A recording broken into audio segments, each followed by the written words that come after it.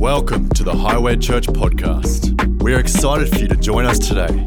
To find out more about us, visit highway.com.au.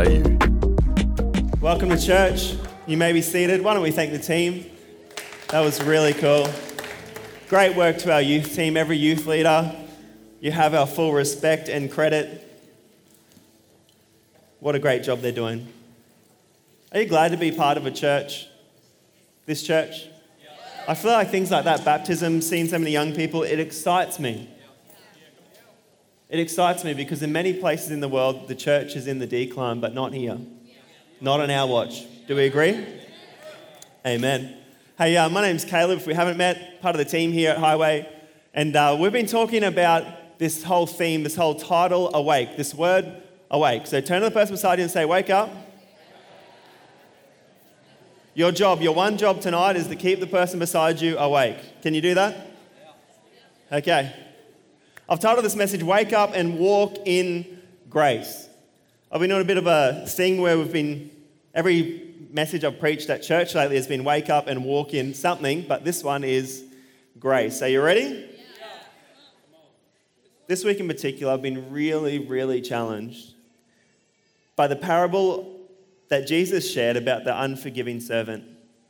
I'm going to read the passage together and it's going to be on the screen behind me, and then we're just going to unpack it as we go. So I hope this blesses you, but I also hope it challenges you because it's been challenging me a lot. I was talking to Pastor Dan before the service, and it's like, I feel like lately some of my messages have been heavy, so I apologize in advance, but we're going to bring it home, okay? So stay with me. It's going to get better. Matthew 18:23. Are we ready? Yeah. I thought this was like the week of youth camp. Seriously, what happened? Like, Gilston didn't know what hit it. Like, I'm surprised we didn't get any noise complaints. I was asking Dan and confirming that this afternoon. Are we ready to read the Bible? Because I believe that this book is relevant today, not just one day. I know that culture changes. I know that there's things that were relevant in that moment, in that time, but I believe that we can apply it here and today, in this culture, in this time, in our mindset and in our framework that we've got. Matthew 18, I'm going to read from verse 23. Jesus is speaking. Therefore, the kingdom of heaven is like a certain king who wanted to settle accounts with his servants. And when he had begun to settle accounts, one was brought to him who owed him 10,000 talents. Everyone say 10,000 talents. But as he was not able to pay, his master commanded that he be sold. Heavy. That he be sold with his wife and his children and all that he had, and the payment be made. That's heavy, isn't it? Sold, like literally sold as property. This is terrible. We wouldn't stand for that. But it's so true. The debt was so large that without divine intervention, without something changing, his future was hopeless. We are the servant that has a debt that we cannot pay. If we were going to say, who am I in the story? We're the servant. We've got a debt that we cannot pay. It's us. Our consequence, our future outside of Jesus is dire. Our situation is terrible. Without divine intervention, we become enslaved by our sin with no way out apart from Jesus. Verse 26, the servant therefore fell down before him saying, Master, have patience with me, and I will pay you all. Then the master of the servant was moved with compassion, released him and forgave the debt. Moved with compassion. When we read the Gospels, we see that a lot of times this phrase was used when Jesus did something. When he healed someone, when he loved or extended grace or forgave someone, he moved with compassion and then he did this great thing. This master was moved with compassion and he forgave this servant that could not pay him. The debt, 10,000 talents. Are you ready for some mathematics? Who loves mathematics? I know Martin does actually. Martin, are you here? You love to run a few numbers through your head, so can you be my human calculator? Remember in Matthew 20, Jesus is talking about the vineyard and he went out to get workers and that parable. Can you remember that? The daily rate was 1 denarii, okay? 1 denarii per day. They worked a bit of a 6-day week, had the Sabbath off. Take away the religious holidays, they probably worked 300 days a year. How many denarii did they earn in a year? Oh man, how good is that? You can times 300 by 1. Come on. Brilliant. But the guy owed 10,000 talents. 1 talent was 6,000 denarii. 1 talent, 6,000 denarii. So 6,000 denarii times 10,000 talents, or times 10,000 equals what? Martin, are you still there? 600 denarii times 10,000 is what?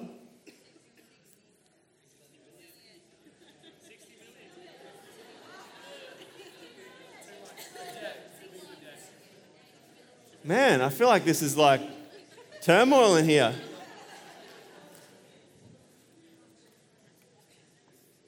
It's 60 million, is that right? 60 million. 10,000 times 6,000. 1, 2, 3, plus 4.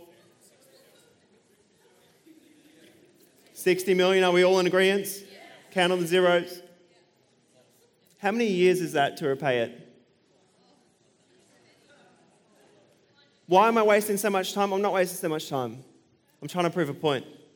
The debt was too big to pay back. How many times in our life, this is us. We are the servant with a debt that is far too big to pay back. It's us. There is no hope. You see, this is why I have a big struggle in my mind with this sort of religious, sometimes with religion and this religious sort of idea that we say yes to God and then we're going to spend the rest of our lives paying back what He forgave us from. We can't. The debt is too big. The servant here is going, hey, master, give me time, I'll pay it back. You can't pay it back. No matter how many good things you do, no matter how many tracts you hand out.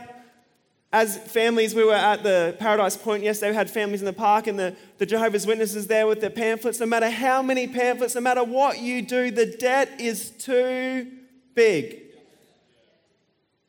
It does two things. It humbles us. Because I can't do this on my own. I can't earn it. I do not deserve it.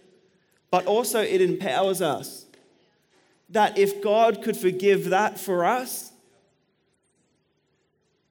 He could do it for my friend. He could do it for my neighbor. Would we want people to struggle in debt physically? No, we wouldn't. If your brother or your sister was struggling in debt, wouldn't you be talking to them about it? Saying, hey, do you need help budgeting? Hey, can we sort this out? Have you read this book? Have you done this? What do you need? What can we put in place to help you? Why are we okay then with our world struggling with this debt to sin and destruction? Because I'm not okay with it. You see, this exposed a common response to the gospel, the thought that we can and we will pay the master back. This is low-level religion. We cannot earn what He has freely given to us or forgiven us from. This picture is an embodiment of what we just saw over here in the tank. This is baptism. This is it. The debt that we could not pay. At youth camp, these young people had a realization of how good God was and how insufficient their greatest effort was. So they said, hey God, I want more of you and less of me. I open up my life to your future rather than dwindling in my own strength and my own ability. Let's read on, verse 28. But the servant went out and found one of his fellow servants who owed him 100 denarii. Okay, this gets real. 100 denarii, 100 days labor. So this guy got forgiven a fortune. More than you can earn in a lifetime. Forgiven it all. And then he goes out and his mate owed him 100 denarii. A small percentage of what he'd just been forgiven. And he laid hands on him and took him by the throat saying, pay me what you owe. Can you believe this guy? Can you? But Jesus is so crafty in the way that He tells stories. He's telling this story, but the whole time the people are going, well, who am I in the story? Oh, I'm the guy that's been forgiven. This is awesome. I'm the servant. God is so good. It's me. I'm in. I'm right with God. And then the story gets rough and he's like, hey, you're the guy I've forgiven you, but you're not forgiving your neighbor. Unfortunately, this still happens daily in Christendom. When we are forgiven, we assume the right to judge or hold others accountable. Yet the message Jesus is trying to convey through this story is that we are a part of this redemption process. And it is through the extension of grace that is given to us that we see him move in our life. Do we want grace, forgiveness for us, and justice for others? I've said this before, but are we happy when we receive grace, when we receive forgiveness, but other people get what they deserve? Because that's not the message that Jesus taught. Verse 29, his fellow servant fell down at his feet. It's a repeat of what he did. He fell down at his feet saying, have patience with me and I will pay it all to you. A debt that he could have done in the years to come. But he would not listen. He went and threw him into prison till he should pay the debt. Here's a question for you. How many have we imprisoned by us being a barrier of the grace that God has extended to us? Verse 31. So when his fellow servants saw what had been done, they were grieved, the Bible says, which is fair enough, wouldn't you think? You'd be indignant. You'd be ticked off. You'd be frustrated if you saw all this unfolding. So he was grieved and he came and told their master all that had been done. Next question. Heavy, I know, but roll with me. Is the world grieved by us? If God is truly as good as we say, if He's as gracious as we think, if He's forgiven all that we've ever done and all that we ever will do, who are we to hold back the unforgiveness and the grace to others in our world? Verse 32. Then his master, oh no, this gets bad, are you ready? Then his master, after he had called him in, said to him, you wicked servant, I forgave you all that debt because you begged me. Should you not also have compassion on your fellow servant, just as I had pity on you? And his master was angry and delivered him to the torturers until he could pay all that was due to him. Rough. Because the debt was too big to ever pay back. There was no way that he could ever pay this back. I'm not saying this is, but my thought as I was reading this, is that hell? He gave him over to the torturers, until he could pay a debt that he could not pay. I'm merely posing the question. It didn't end well, did it? He was forgiven. He was set free from his debt. But the lack of passing that on to others in his world held him bound and ended up him stuck forever. 35, Jesus speaking again. So my heavenly Father also will do to you if each of you from his heart does not forgive his brother his trespasses. For us, we need to walk in grace. Would you agree? I've got a few things. Are you ready? I've got a few things that we need to understand about grace so that we can walk in it, because I don't want to be this unforgiving servant. Do you? Are you ready? Number one, we need to understand that grace is personal. 1 Timothy 1:15. This is a faithful saying and worthy of all acceptance, that Christ Jesus came into the world to save sinners, of whom I am chief. I love this. Do you like this? Paul calls himself the chief of sinners. This is a faithful saying. Christ Jesus came into the world to save sinners, of whom I am chief. Grace is personal. We need to understand that we need grace first. And when we understand that we're not perfect, that we don't have it all, that we didn't just pray a prayer and now we can judge the world. No. That our job is to receive forgiveness and to pass it on to everyone in our world. As we receive grace, we get to be a link in that chain that transcends our thoughts, that transcends judgments, and we're a conduit, as Pastor Byron would call it, of grace to our world. Romans 5:8. But God demonstrates his own love towards us in that while we were still sinners, Christ died for us. It has to start individually. The servant was first forgiven, then he had an opportunity to forgive. We first receive grace, then our life becomes an opportunity to extend grace. Would you agree? So grace is personal. But also, number 2, grace is corporate. I would say one of the most quoted scriptures of the entire Bible. John 3:16. For God so loved, I select one person that he forgave a great debt. No. For God so loved.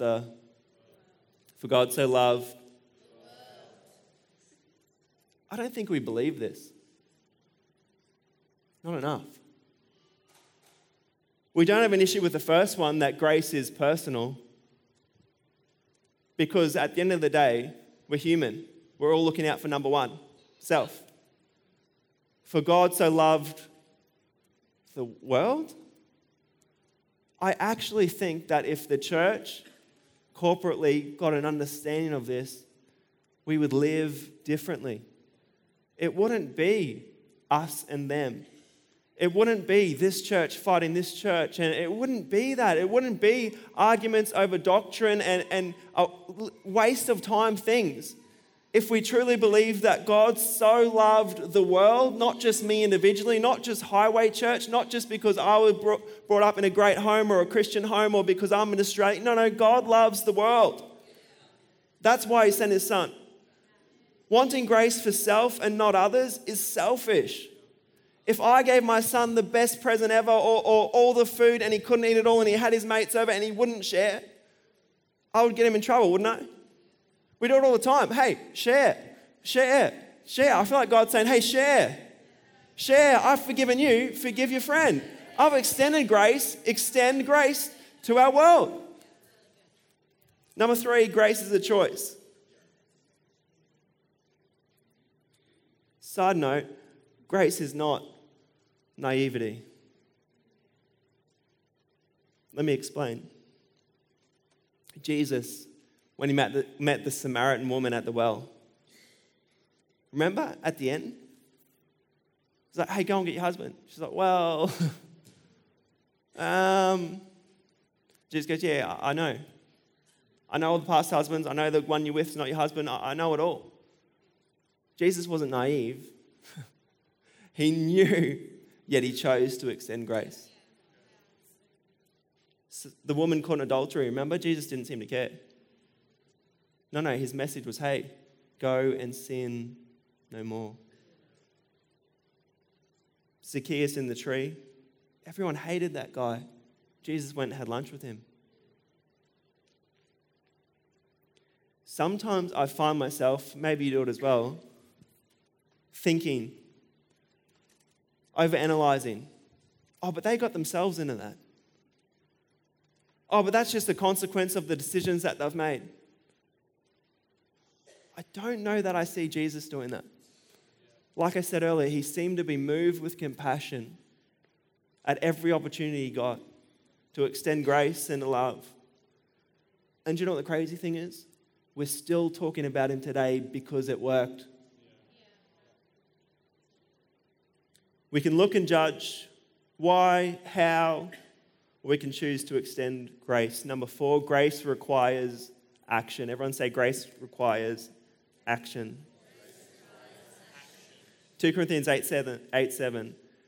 But as you excel in everything, in faith, in speech, in knowledge, in all earnestness, and in your love, and in our love for you. Are you ready? This is the last bit I want to read. See that you excel in this act of grace also. Grace requires action. But I love how it's worded there because maybe it's okay if us extending grace is an act at the start? I thought about calling this message, Act Your Grace, Not Your Age. Have you heard that statement? Act your age. Act your age. I feel like I had so many teachers, and my mum worked at the school, so it didn't end well for me most days. Seriously, I thought I wanted to be an accountant until I spent more time outside the class than inside the class, and I'm like, maybe that's not for me. The problem was that the same teacher was my legal studies teacher, and it was my friend's mum as well, which is awkward, small town. Act your age, Caleb. Act your age, Caleb. I found that time doesn't heal all wounds. I found that age doesn't change. I'm still the same person I was. I've either allowed God to change and shape me and said yes when He's prompted me to step out or to change or to modify or to grow in love and grace. Or there's areas that I've hid back and I'm still the same boy, I'm still the same young man I always was. We can grow old and be the same if we don't choose to allow this God message, this gospel, not just to go in our ears, but to transform our heart, to change the way that we think, to change the way that we see our world. You see, grace, it must require action. And it's okay if it's an act at the start. Have you ever been too gracious? It's a funny question. No one wants to answer it because they're like, is there such a thing? But I've had seasons like that. It's like, I shouldn't have done that for that person. Man, I'm wrecked. I've gone too far. I've done too much. Who's ever felt like that? Yeah. I wonder if Jesus felt like that. When He's there and He's saying, Father, forgive them, for they do not know what they are doing. Acts 4:13. This is just after Dan's youth camp power scripture. Three chapters later. Now when they saw the boldness of Peter and John and perceived they were uneducated and untrained men, they marveled and they realized that these men had been with Jesus. I think that when we put our grace into action, I think our world will know that we've been with Jesus. I don't know that our judgment, I don't know that our us being in and the world being out, I don't know that it's bared the fruit that we thought it would. Could we please be people that have been forgiven it all? If you're here tonight, you're saying, yeah, Caleb, that's fine for you, but you don't know what I've done, can I encourage you? The servant in the story had a debt insurmountable, too big to ever pay back. Legit, too big. 200,000 years of working to pay it back. I know there's some whacked out lifespans in the Bible, I understand that, but I didn't see anyone living for 200,000 years. The debt was too big. The love and the grace that Jesus has for each and every one of us in this room and for our world is insurmountable. It can't be measured. But with that comes great responsibility that we would do something. What do you think? Not pay back the debt, but extend the grace, because that's who we are through Jesus and what He's done for us. So I'll leave you with this last question. Can our world tell that we have been with Jesus? Thank you, Dan. Why don't you come?